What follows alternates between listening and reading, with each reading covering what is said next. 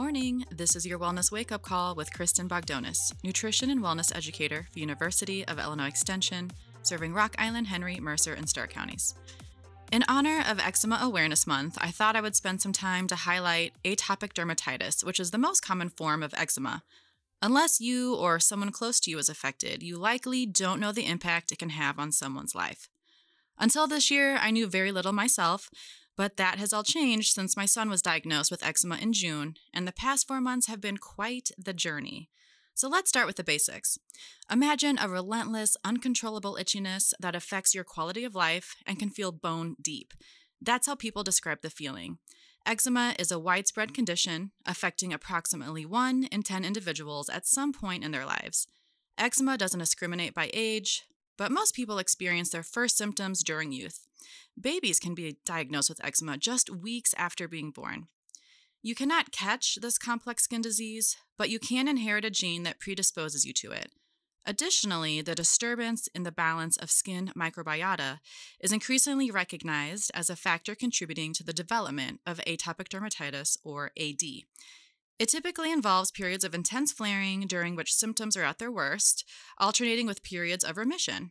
People with eczema are statistically more likely to have asthma, allergies, sleep disruptions, and secondary infections.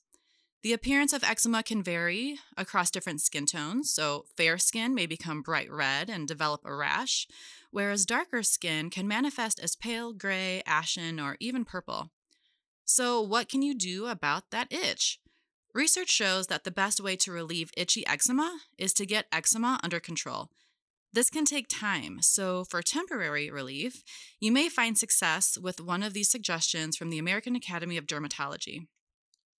They suggest applying a cool compress to soothe hot, irritated skin, or adding colloidal oatmeal to the bath, finding ways to distract yourself or your child with a favorite activity, story, or snack, stress reduction, pinching or tapping near the itchy eczema, dressing in loose-fitting clothes made from natural fibers like cotton or bamboo is helpful. And for younger children and babies, you will want to use mittens and scratch sleeves to prevent skin damage, and this has been really helpful for us. You may also find alternative or more homeopathic options that would suit you better. So is there a cure? Although a cure for eczema has not yet been found, there are numerous effective strategies and treatments available to help people manage and alleviate their symptoms.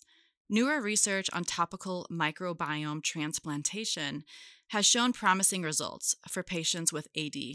Though the initial NIH study in 2018 was small, additional clinical trials continue to show improvements in disease severity without adverse effects. This is exciting news for patients looking for more natural treatment options. The most important thing to remember is that the body wants to heal. The journey to healing was explained to me as a marathon, not a sprint. It's essential to uncover triggers that lead to flare-ups and to follow a skin routine that works for you or the person you are caring for. Remember, no two people are alike. It may take a lot of trial and error before finding a skin routine that is right for you. Also, consider speaking with a variety of healthcare professionals. Dermatologists, allergists, naturopaths, and integrative practitioners can all offer you their unique perspectives and treatment options. Remember, you are your best advocate. Do your due diligence and learn as much as you can so you can make informed choices for your current and future health goals. There are many success stories out there, and a majority of people with AD will outgrow the condition over time. New research and treatment options continue to emerge that will hopefully stop that itch. For more information and inspiration, visit wvik.org/wellness. Thank you for listening. This has been Kristin Bogdonas, nutrition and wellness educator for University of Illinois Extension, serving Rock Island, Henry, Mercer, and Stark counties. Wellness Wake Up Call is produced by WVIK in partnership with University of Illinois Extension and sponsored by the Planning Center in Moline, assisting men and women with financial wellness and preparation for life's transitions, including retirement planning, college savings, marital changes, and estate planning.